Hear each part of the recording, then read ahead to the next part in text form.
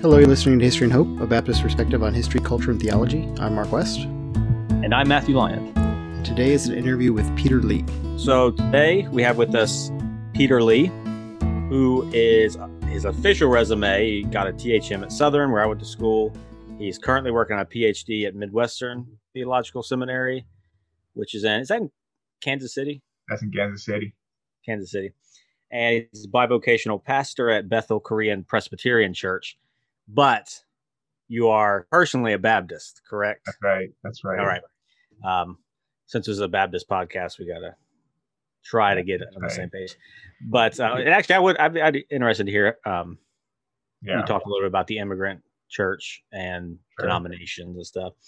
Yeah. But you're also married and have 3 kids and are a brown belt in Brazilian Jiu-Jitsu. That's right. Which is important because that's how we met. So I love telling the story because it's funny. So I take jiu-jitsu at a local gym, and there's some Christians there, but it's not exactly a church group. Mm. So you just gotta just assume that everyone there is either not a Christian or not like you. So I'm a blue belt, which is it takes a couple years to get that. So one day, man, this was 3 years ago. Has it been that long already? Well, they were in the old building. We're upstairs in the old building. Yeah. Right. Yeah. So we finished, wrestling, grappling, and we're just kind of hanging out on the mat afterward talking. And so I'm talking to Peter. I never met him before. And a third person who we both knew was like, "Hey, aren't you guys both preachers?" And I'm like, "No," he said, "Aren't you both Christians or something?" I can't remember exactly. I'm like, "Yeah, I'm a preacher." And you always assume that the person you're talking to is like Greek Orthodox or something way out there. So you're like, yeah, you just use general terms. Like, I'm a Christian. And Peter was like, "I'm a Christian too." Like, oh, okay. Well, and then the other guy, it was Marshall. He was like, "I think you guys are both pastors." And I'm like, "Golly." I'm like, "Yeah." He's like, "What denomination?" I'm like, "I'm a Baptist pastor." And Peter was like, "So am I." I'm like, "Okay. I'm going to school at Southern." And then you were like, at that time, you're like, "I'm going to school at Southern." Yeah. So we were both going to school at Southern, both pastoring, both in the same city, and both taking. You are about 10 years ahead of me in the jiu-jitsu journey. So we're not quite on the same. Basically, I'm like trying to graduate high school in jiu-jitsu, and you're working on your PhD. Well, in hindsight, you're 10 years ahead of me in the PhD part. So we're reversed, actually. That's so. Right. And not much has changed on my end as far as skills. So we see each other. Well, we see each other as often as I go to the gym because you are much more regular. But yeah, we always have interesting conversations there because most of the conversations at jiu-jitsu gym are about jiu-jitsu or something else. And we're like, "Hey, what are you working on your, dissertation about? Or how's church going?" Or so in between, you choking me out on a regular basis. I try so not. You are one of the nicer upper belts when I roll. You are much nicer than some of the other ones. And you're certainly nicer than Noel, who is Am I? For a gym owner, he is not nice when he wrestles with young lower belts.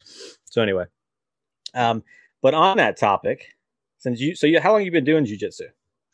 I think maybe like give and take. I think Allison was about 3. I'm gonna say almost 15 years now. Yeah. So just for context, to get a brown belt, it takes 8 to 15 years to get. I guess it depends on how often you go, right? That's true. It depends how committed you are, and people like us who are just hobbyists, and I would take that long. Yeah. If you go 2 or 3 times a week, it'll take you about 10 or 15 years to get a black belt. Yeah. If you go. So I'd be interested to hear your perspective on how jiu-jitsu is related to your life. Have you been doing it this long? Pretty committed. Yeah. Like, I know what it's done for me. Personally, for me, it's like meditation, which sounds funny because, you're actively having people try to hurt you. Yeah. But when I'm on the mat, what I'm not thinking about while someone's trying to choke me is the problems at church or in the ministry or how bad the attendance was on Sunday or the COVID restrictions we got to work around. So for me, when I do jiu-jitsu, it's like really relaxing. my mind is totally disconnected and checked out and just totally like, working zero. Yeah. My body's working 100, but my mind is totally relaxed. So I'd be curious what your Yeah, experience is. so it's kind of a funny story.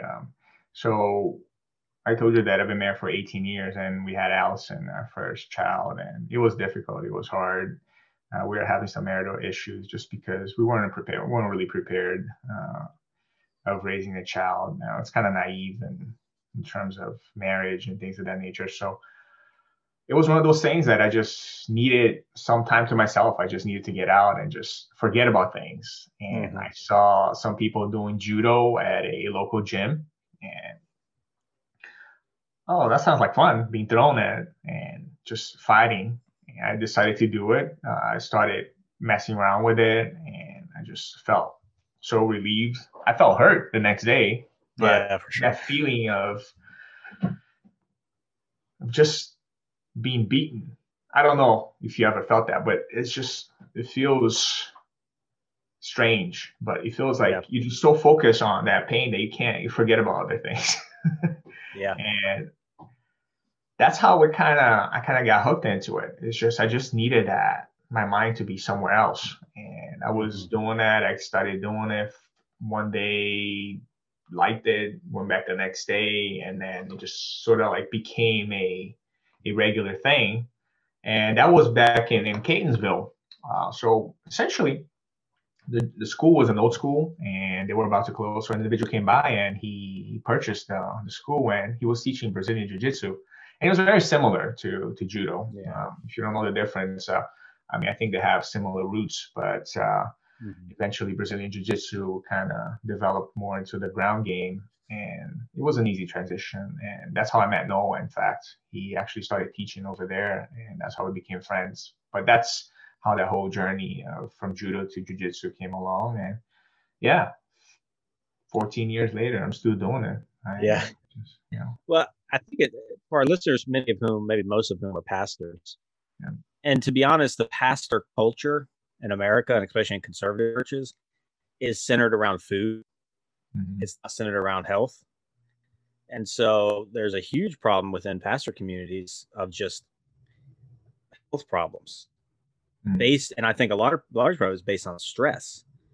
And then so we learn to socialize around food. Then when we're stressed, which pastoring stresses you, we go to food or Netflix or anything else. So I think for pastors, they need to hear, like, it doesn't have to be jiu-jitsu, even though jiu-jitsu is the best, but there's got to be some sort of athletic sport, and you don't have to be good at it either. Like, I mean, you've seen me there. I've been the same belt. I was a white belt for like 10 years, which no one would be a white belt for 10 years at anything.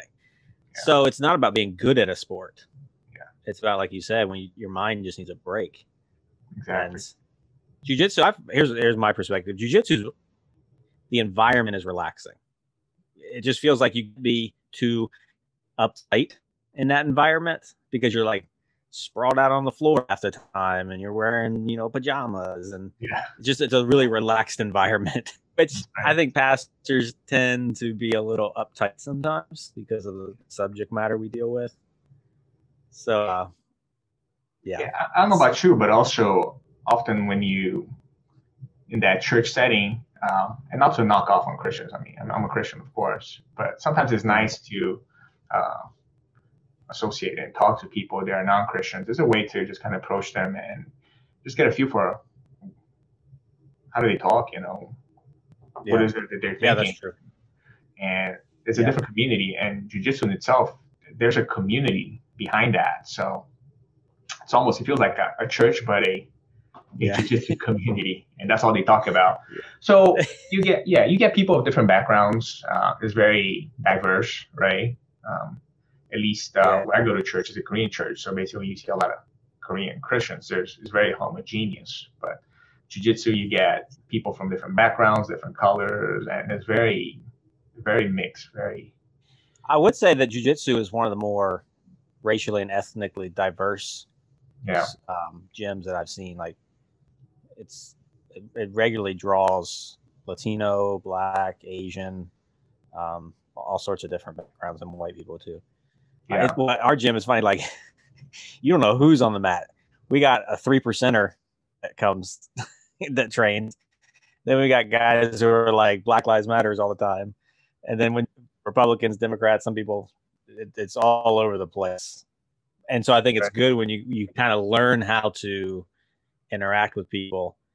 And I don't know how you as a pastor, I know when I started going there, they're always surprised to find out you're a pastor because they have this mental image of pastors, and whatever their mental image is, a pastor doesn't come to jiu-jitsu gyms in their mind, which I think is helpful for us to think about. Like, why is there this image that when they find out you're a pastor, they're like, that's weird. Like, why are you here? Like, that's surprising. Hopefully it must have sort of changed their mind a little bit about pastors. I know Noah was like, the instructor, he was like, yeah, pastors are the worst, talking to me. He's like, pastors are the worst. All they want is money, and all they're doing is driving nice cars. And it was like right about that time we walked outside. I had like 2005 Mazda 3. I'm like, yeah, here's my car. And he's like, huh.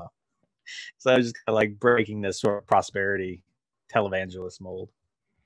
I mean, obviously Noah has some history. I think the guy that he's part of the association, Renato, I guess he's evangelical too, and then he was kind of forcing Christianity down his throats, and so he kind of felt offended by it. And he's like, look, you do what you do, and you're doing great with it, so don't try to shove it down my throat. So, and he kind of got a little upset by it. That's why he kind of left the association and came back. But to me, he's always been very polite about it. He jokes a little bit about it, and he's like, "Hey, don't try to convert me." But it's like, good for you. And aren't you Jewish? He claims to be Jewish, right? It's like, hey, Jesus was Jewish.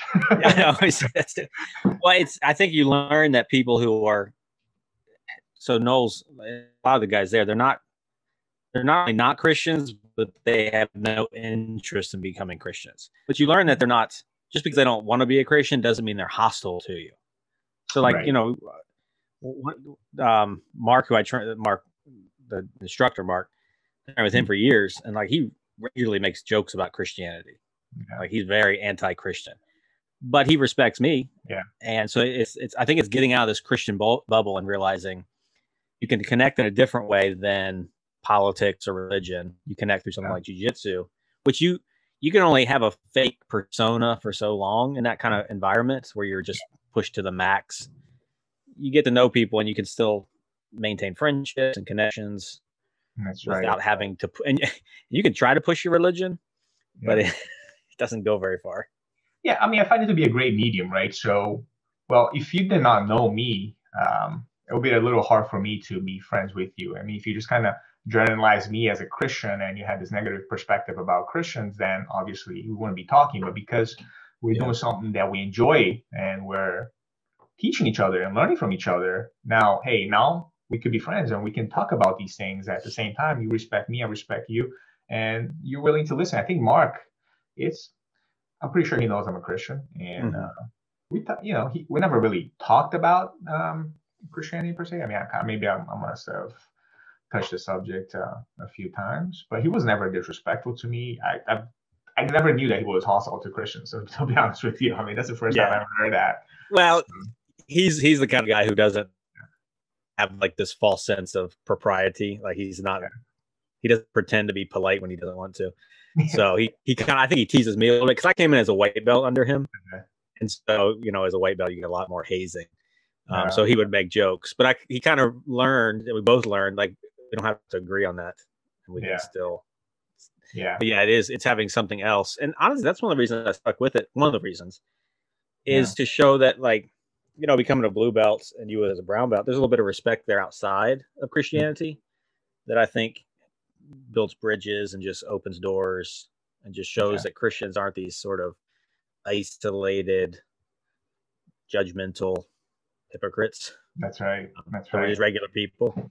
Yeah. And And, go ahead. Yeah, go ahead. I mean, that effect too. I'm a little different, right, from the norm over there. I don't think there's that many Asians too in the gym, and to see that there's a Korean pastor guy over there that doesn't look like a pastor, but yet he's a pastor and he's doing this, and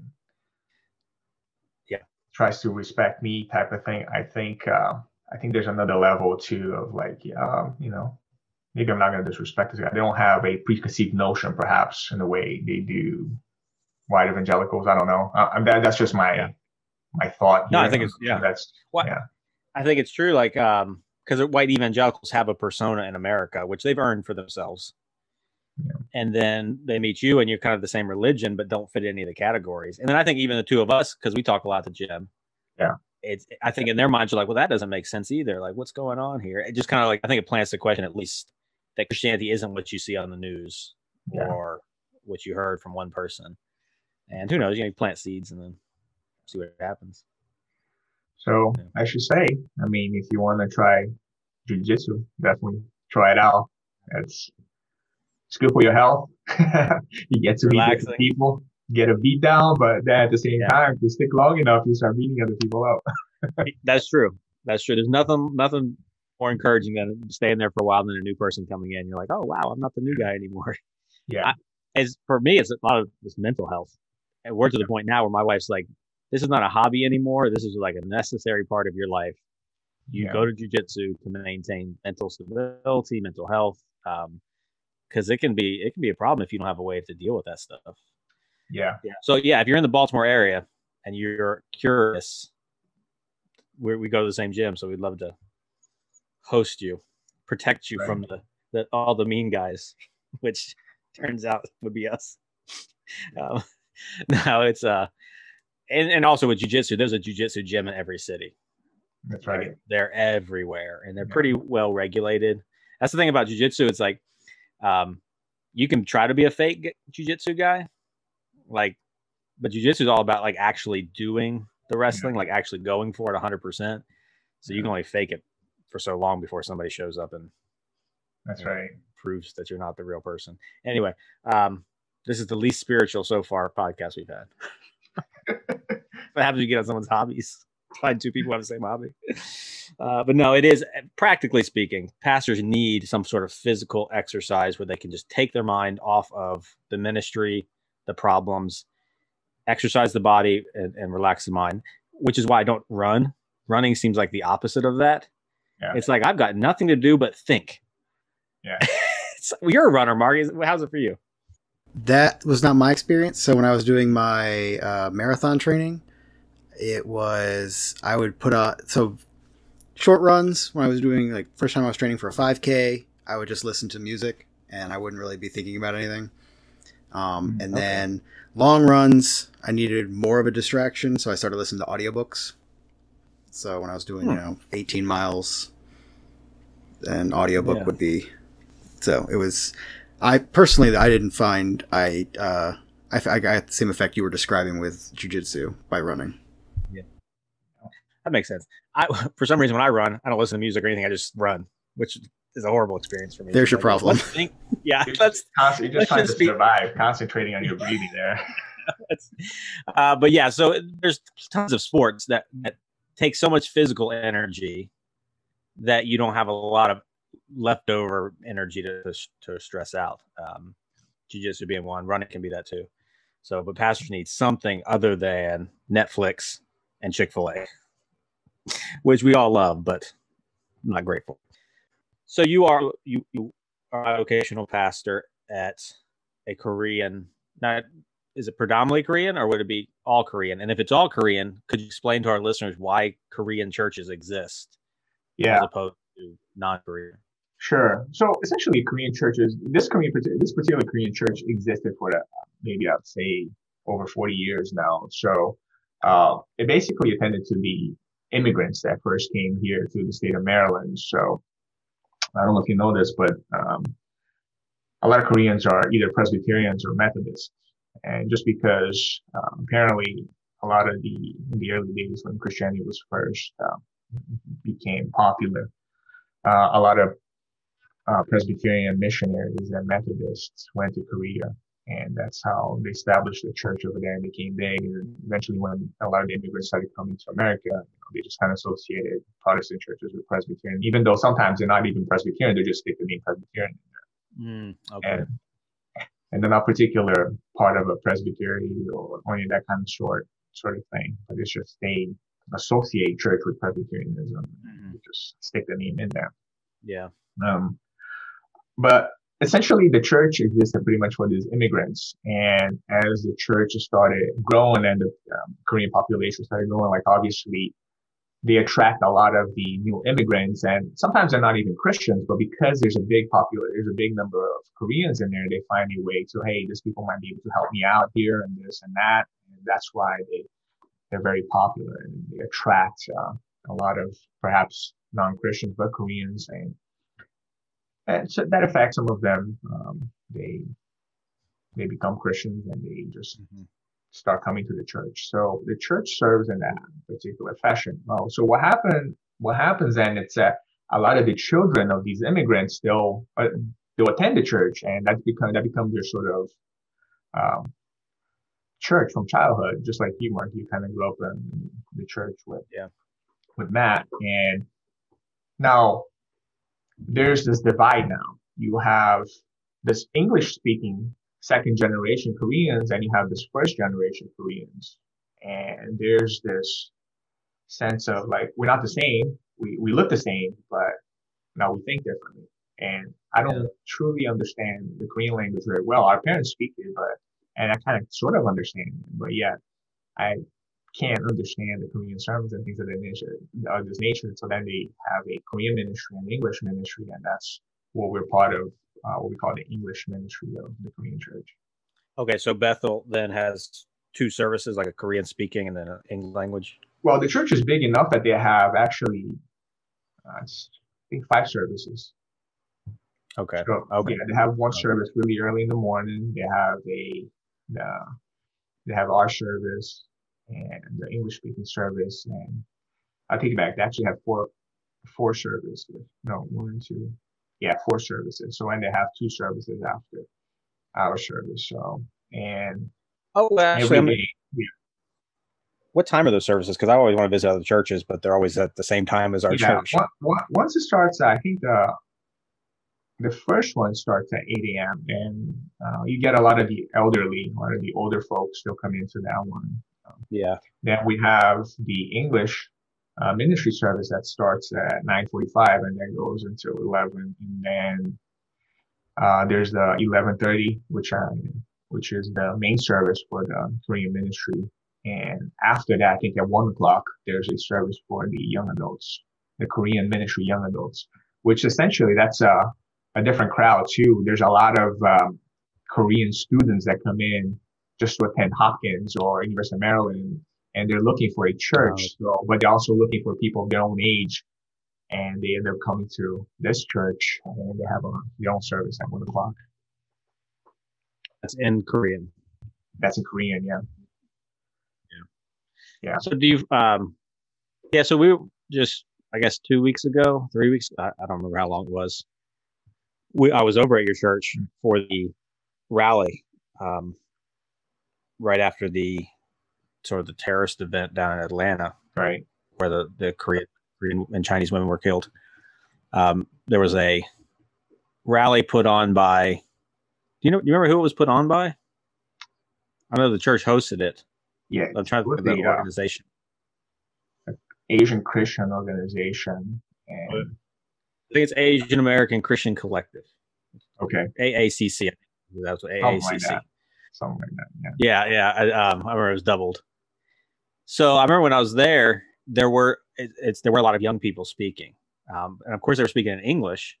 So, how did that work with the young people? Yeah.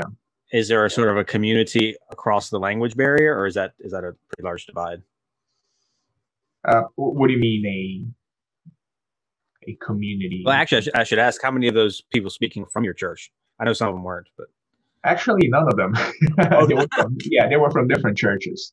Oh, okay. Yeah, the church just basically just allowed them to use the parking lot space. So this group came by and asked the senior pastor if they could utilize that space. They just needed a space to speak, and apparently the church said, "Fine, go ahead, do it." And then you get Daniel and some of the other folks some of the other girls that came in to speak. But yeah, I don't know any of them. I didn't know any of them. Okay, so they were just local. Yeah, I know the AACC. I think Ray Chang is the director. I think it's based out of DC. Okay, because that was the main one. Was down DC. Yeah, so that was for me. It was very interesting to go to that one, just to be supported, but also to see the dynamics of a different community. So I think this is what's difficult for our listeners to be able to grasp, that there's a need for Korean ministries and Korean churches. At the same time, there should be a dissatisfaction with that divide. I think what a lot of pastors say is there should only be one church. There shouldn't be a white church and a black church. And while that is sort of a fact, it ignores the realities that, okay, you just moved from Korea. You're not going to your local independent Baptist church or your local Southern Baptist church because, one, they probably wouldn't welcome you. Two, you wouldn't really understand not just the language, which is a big deal, but also the culture. It's culture shock. And so I think our listeners need to just sort of hear how there should be a little bit. And I know I have this tension where I don't like that there's a need for multiple churches, ethnic churches, but also recognizing that there is a need for them. Right. And that if we don't sort of carry that tension, then we can. Well, I think what will happen is what has happened. Most conservative evangelical churches pretty divided, really and racially, between like a white conservative church and a Korean church. There's not a lot of connections, and I think part of it's like, well, there shouldn't be a divide. Well, the Korean church starts to divide. It wasn't created when they come over here. Yeah. So in your experience there, what's important to the Korean church? Like, what issues are sort of pressing? Because every ethnic group, every racial group, every cultural group has certain things that they're really concerned about. Yeah, I mean, I think not much different from a lot of the issues that you face in your church. Obviously, the cultural wars, the cultural issues in terms of, the LGBTQ issues and things of that nature, marriage, and everything that you guys face, we face too. It's just the way we deal with it sometimes perhaps a little different. Obviously, the issues of racism, they've always been there, but the younger generation, they treat it differently than the older generation does, right? At least from my perspective too. I'm older. I'm 46. I grew up in New Jersey, New York area. I mean, I have a different context from a lot of these millennials and young people that attend our church. They perhaps haven't been subjected to the kind of racism that I have, and so the attitudes are different. So they want to ask questions. They don't know. Sometimes they don't know how to deal with it. I deal with it in a different way that they do. So sometimes I don't know what they're feeling, how they're feeling, and I have to learn. I have to try to sympathize with what they're going through. So I mean, those issues are there. Those issues are real, and they often ask questions. And just like marriage too, often marriage is ostracized in the Korean community, and people often don't want to talk about it, and they just want to look good and say, "Hey, I don't have any issues, marriage issues." So that's very taboo to talk about certain things like that. So even if you're having problems, there's no sort of like ministry for divorced people or ministry for people that are having marriage issues and things of that nature. So a lot of people are there to fend for themselves, and that becomes a problem a lot of times. And that's, the Korean church gets criticized. Like, you guys have this culture of not wanting to talk about it. You don't deal with it. How come you guys are not talking about it? There's nobody to help, no one to help. So, I mean, the issues are there. They're real, right? Yeah. Well, it's interesting because just our last episode or last interview was with a pastor talking about pastoring Black people. Now we're talking about pastoring Korean people, and kind of the advice counsel was a little bit the same in both cases. Like, people are people. Yeah. And the best way to pastor them is to listen to them. Yeah. Listen to their problems. It's not this sort of alien culture. It's just different. Yeah. And that if you would just listen to people, in other words, if you would care about people enough to listen to them, you'll discover what's important to them and recognize that you just don't understand, even within, because I think from the outside, a lot of people are like, well, a Korean church, everyone must be the same there. Mm. When really it's like only from your perspective. Yeah. Once you get into a ministry, you realize like, man, there's a lot going on here that I don't know about. Right. And you just have to listen to people and actually care for them. Yeah, and of course the differences in generation too, the way we think. I mean, that's there too. Just because you're Korean doesn't mean that we know everything that's going on with people with different ages. And yeah, that is. And I think especially with an immigrant church, the generational gap is significant. So for my generation and the older generation, we still kind of grew up in the same place, in the same culture. It's just age difference. Whereas with an immigrant church, it's almost coming from a different country. Yeah. One generation comes from one country, and then the next generation is growing up in a different country. So you have this extra level of division or complication that would require a lot more insight, I guess, or wisdom to navigate. Yeah. So it's, I guess the only really way to understand them is to be immersed in the setting, right? And get to figure out the ins and outs like any other ministry per se. But, the Korean church, even if it isn't for the immigrants too, often, and it was for my case, for example, I wasn't a Christian until, early in my marriage when we were having issues and things of that nature. And a friend of ours, he was a Christian, and one day he decided to come to our house. He was in New York. He's like, I get this conviction that I need to come to you. I know you're having some issues. Let me talk to you. It's like, you want to come to church with me? And I was like, I guess we can try it out. Whatever. And my first thought was, you know what? I'm not going to go to a white church. I don't feel comfortable going there.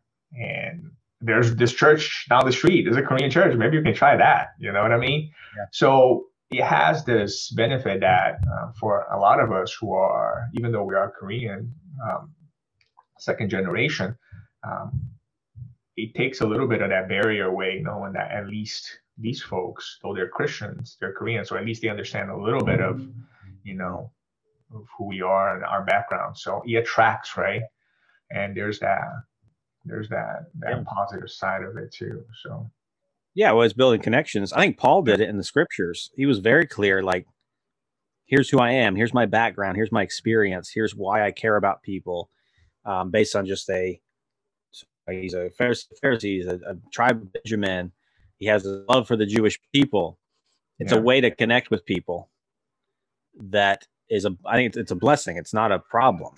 I think people need to realize like there's a benefit that God has given certain people to be able to connect with people that honestly we're not going to be able to connect with as a white person.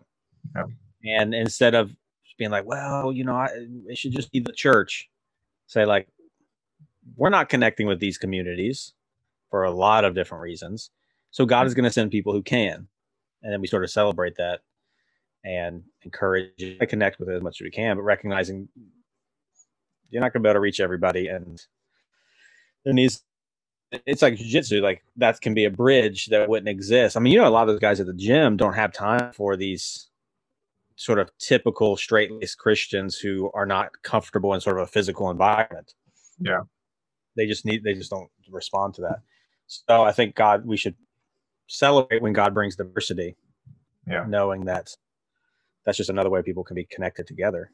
And then also do our part to cross barriers. And just for our listeners, like the barrier's not on the other side, right, Pastor? The barrier's not on the other side. It's on our side. Right.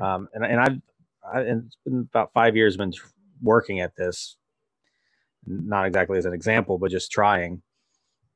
There's a huge amount of surprise when a white pastor reaches out to a non-white or to a Korean or to anybody else. Mm-hmm. There's just like they can't understand it. They've never seen it before, which is such a shame. So I think just knowing the division does not come from the Korean church. The division doesn't come from the Chinese church or whatever else. It comes from the other side of the culture. Right. I was talking, Sung Joe was over the other day and we were talking, and so he's Korean, but I think he ministered in a Chinese church. And so we're talking to another person, a white pastor, great guy. And he's like, yeah, there's a Vietnamese church down the street from me. And Sung was like, great. Yeah. It was like, what does that have to do with me? But it was kind of like, Asian. Yeah. It's like, you're Korean, they're Vietnamese, it's Asia. Yeah. It's like, there's a pretty big difference between the millions of people that live in Southeast Asia, like Vietnam, and then Korea and China. I mean, we have to recognize that Asian is a billions of people term that is, it's like, if you came to America and someone said you were Mexican instead of from the United States, you'd be like, oh, no, I'm from the United States. I'm not from Mexico. And they're like, same thing. Right next to each other. We're like, oh, no way. We don't even like being called Canadian. As a matter of fact, I made that same mistake when I went to Scotland last year. I was like, English, Scottish, all the same. They're like, what? We're not the same, man. I'm sorry, man. Yep. And that's within the same nation. Like they're part of the UK, and there's still this huge divide. Yeah.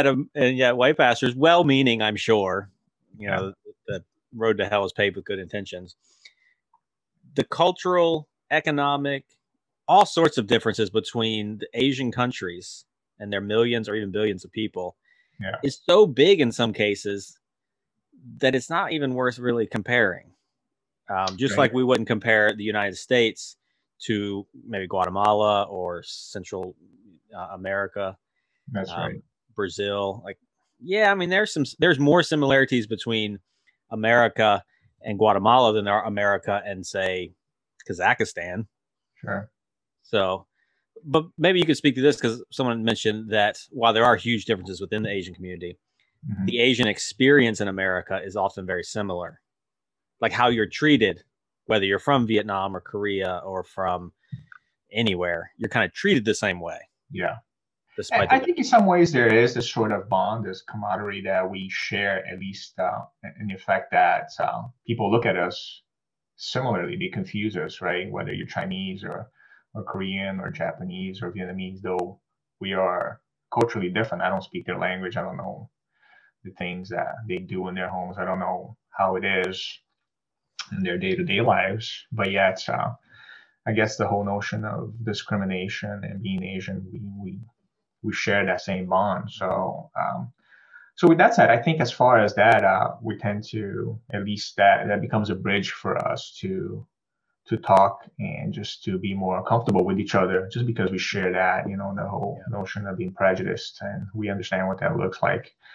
So, but that, that's as far as that. But even within, I don't know if you don't know that, and even I think Asian communities too, Japanese and Chinese and Koreans, they always get along too. Right. There are differences, and the history and obviously stems back centuries, and I don't even understand all that, but I just do know from the Korean perspective that, at least from my grandparents and my parents, that they have this aversion towards Japanese and this and that. And so so I was stationed in Korea for a year in the Army, and we would go out, and so we would work with Korean soldiers. They would live with us, they would work with us, and we would go out on mission, like training missions, out into the countryside of Korea, North Korea, not North Korea, the northern part of South Korea. Well, there was a huge war that went on there. Yeah. So, but not just the last war, not just the Korean War. And so you would find these monuments with bullet holes in them, but a lot of them would be in Japanese. The language would be Japanese. And so I'm like, we're out in the middle of kind of nowhere, and here's a temple or a monument to Japanese people in the middle of Korea. And so I remember asking one of the Korean soldiers, like, oh, is there a lot of like shared community between Japan and Korea? And like their reaction was like, those are there because when they came here and killed us, they put that there. Like they left it there in their occupation.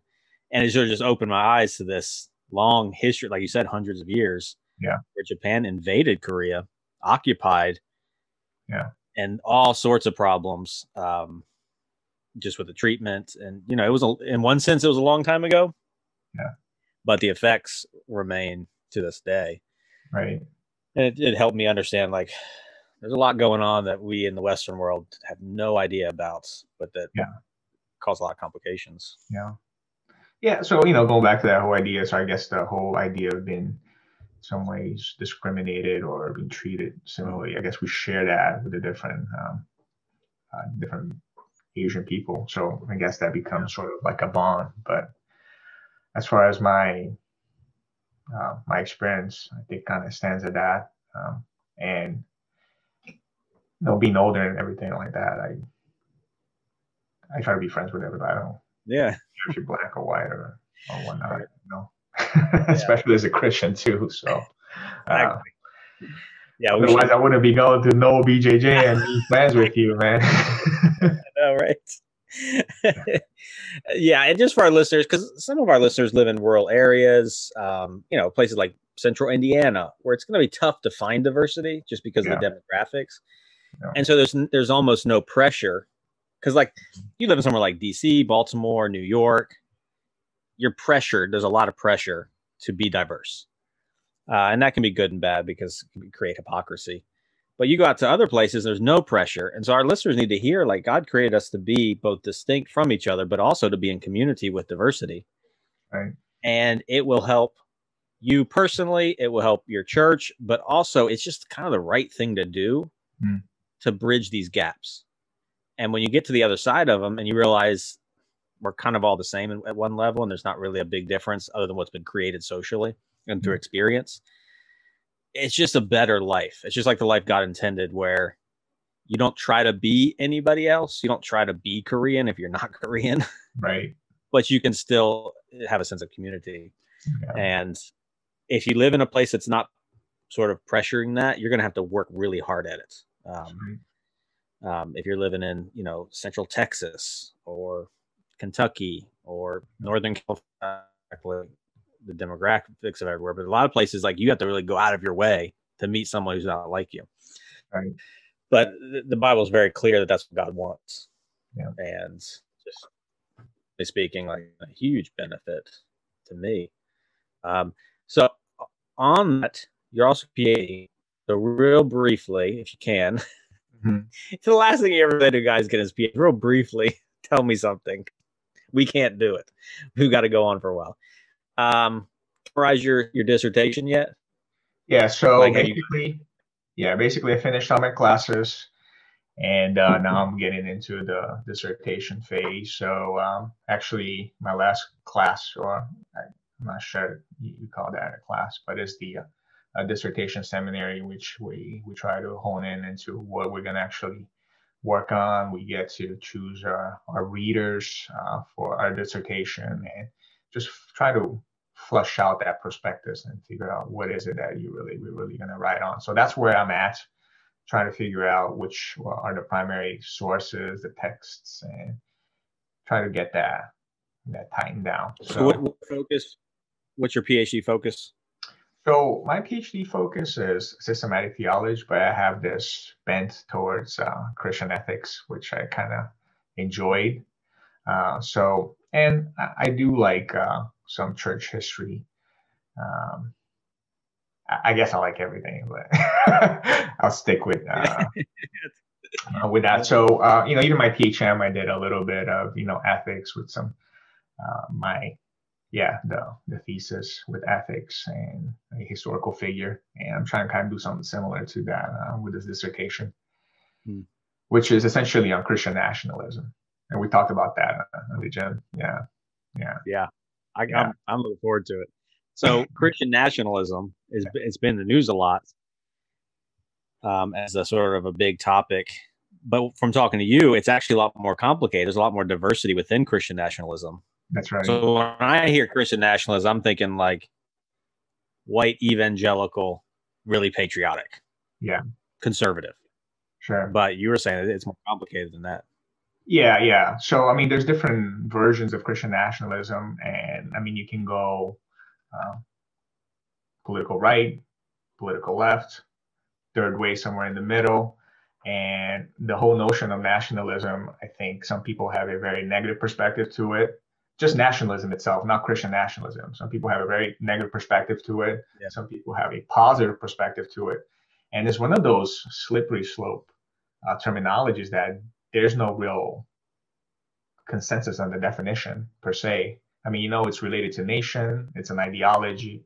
Is it good? Is it bad? How did it come about? So there's Yeah. this whole history behind it. And I find it very interesting. And like yourself, Christian nationalism wasn't in my purview. Like when I started my PhD, that wasn't anything that I wanted to touch on. And I didn't even know what that meant. It wasn't until I started talking to one of the readers. His name is Thor Madsen. He's a ethics professor at Midwestern. That the thought came about. And because I'm a bivocational, I actually work in the U.S. Senate down in D.C. And of course, you guys knew what happened on January 6th with the rioters and everything. So that kind of began that whole idea. Well, that wasn't my thought, but I think this is important. So I'm going to try to investigate at least what this whole concept is, and if this is interesting enough, I'm going to take the plunge and try to figure this out. Yeah. So you told me you work there. Yeah. So you working in a government position. That's right. Also being a pastor. That's right. That's perfect because it kind of coincides your interest with your research focus. Yeah. And, even my thesis for the master's too, I did it on illegal immigration too. So that kind of went along with public theology and that whole. So I figure, I'll just stick with what I've done before, and that's probably the safe way too. I did the same thing. There's no reason. Once you got something you've already gotten into, there's no reason to start something new. So that's my THM thesis and my PhD dissertation were very similar. Same person actually, just different sort of. Yeah. So I'm doing something similar. Yeah, I'm doing something very similar. So in this case, because I kind of had a bit of an understanding of Dietrich Bonhoeffer, the German Lutheran, which I did my thesis, I figured, well, I'm gonna utilize this cat here because I know a little bit about him. But at the same time, there's this big talk about Abraham Kuyper and obviously his history with public theology, and he's big on it. And then he has a lot of influence here in the United States in terms of. So for our listeners, because Kuyper's a huge, important figure in the Christian nationalism, just give us a brief synopsis of Kuyper. Well, Kuyper, he was an interesting figure, right? He's a Dutch Reformed Calvinistic guy. So he was not only a theologian, he started his own newspaper. He was Prime Minister of Netherlands. He started his own Christian denomination. So he is a pretty impressive figure, and he has a big footprint in politics and what it means to be a Christian in government, right? So he has all these different concepts of sphere sovereignty and all these things that have been brought here to the United States, particularly at Princeton Seminary, right? Which he gave the lectures, and I think Calvin Seminary or Calvin. Mm-hmm. Yeah, I think he's big over there too. Yeah. Yeah, I was at Westminster for THM. Okay. Westminster broke away from Princeton in 1927 or 29 because of liberalism. And so when did Kuyper die? When was Kuyper's career? I think early 90s. Late 18. Like he was dead by the time I think that started. Yes. I think he was during the time of B.B. Warfield. Apparently, Warfield was a big fan of Kuyper. So I probably have to look it up at that particular 19th. Yeah, that's what I was saying. Late 1800s. Yeah. So Westminster, the professors at Westminster were first professors at Princeton, who studied under. So we're talking Machen, J. Gresham Machen, Van Til, John Murray. They would have studied under B.B. Warfield. They would have studied Kuyper. So when I went to Westminster, there was this little bit of a conflict between Kuyper, Van Til, and these different apologetics, these different understandings of where theology fit. Then you've got Westminster in California, which has its own view of sphere sovereignty and nationalism and Christian dominionism and all that stuff. So our listeners are going to recognize these, but they are operating on the tradition, Like our understanding of how Christians operate within politics was not developed by ourselves 10 years ago when we got out of college or seminary. We were handed it by somebody else. So we've learned how to operate within politics and as Christians and as citizens. The question we need to be asking is, where do we learn it from? What are we learning from them? And are there other ways of learning and other ways of interacting? And so I think your work with Kuyper, because Kuyper, he was different, good and bad. Some of he was really good with some things. Yeah. Other stuff I think was a little off, but he was a deep thinker who was thinking very carefully about how a Christian interacts. So I think the last time we talked about patriotism versus nationalism. Right. Do you have a working thesis on that yet? On the difference? Yeah. So I think the whole notion, then we talk about George Orwell, that he had this differentiation of what patriotism is. And some, he didn't see an issue with patriotism. For him, patriotism was a love for our country, which sometimes could be healthy. And then unless you don't overdo it, it becomes idolatrous. That is fine. But he also understood in nationalism with this notion of in a negative sense, right? He saw that, as tribal per se. And then it has this notion of power grab. It has something to do with wanting to have power or political power. And he saw it in a negative perspective. But again, like I said, when I started studying a little bit of this, and this whole idea of nationalism, it's a slippery slope term. I mean, some people have a negative view of it. Some people have a positive view of it. There's nothing wrong with nationalism per se, in the idea of, having nations and people being together and share, something in common, whether it is religion, it is ethnicity, it is, language. But as long as it is not pervaded in a way that it is negative, then, why is that a bad thing? When you couple two terms and Christianity, Christian and nationalism, I mean, they're two markers, and obviously Christianity isn't a bad thing, is a good thing, and nationalism could be a good thing. So, I mean, they should be helping. I mean, one term pretty much helps the other term. So they're both looking for the common good. So why should Christian nationalism be a bad thing? And of course, some people do, have a negative perspective on Christian nationalism because people have pervaded the whole notion of it. They're more interested in the nation, they appropriate Christianity, as opposed to the other way around. They're using Christianity. So in that sense, Christian nationalism from that standpoint, it is a negative thing. So yeah, that's interesting. I'm looking forward to chapters as you get them out, because I'm still working through it myself. Like, I've got some pretty strong views, but I haven't gone down that path far enough. And I think people in general, hopefully you can get it published. Well, you gotta put some real juicy stuff.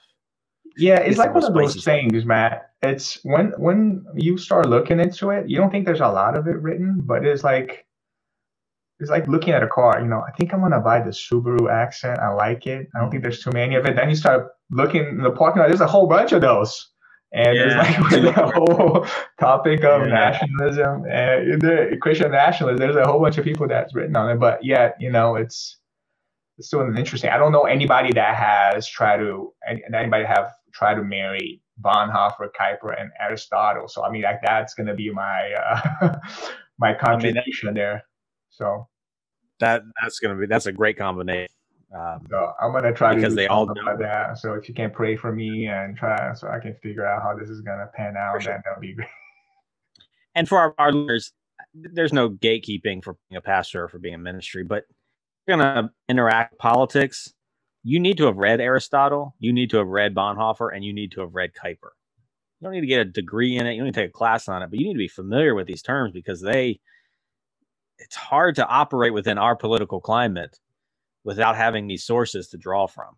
So before you read Peter's book when he gets it published, do a little bit of research now and just read some short articles at least on what Aristotle thought, because he shaped the Western world, what Kuyper thought, because he was in this unique position, what Bonhoeffer thought, because, I mean, it's a great story anyway, but he was, he had a lot of cross-cultural and cross-national studies. He came to America.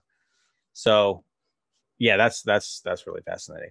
Go ahead.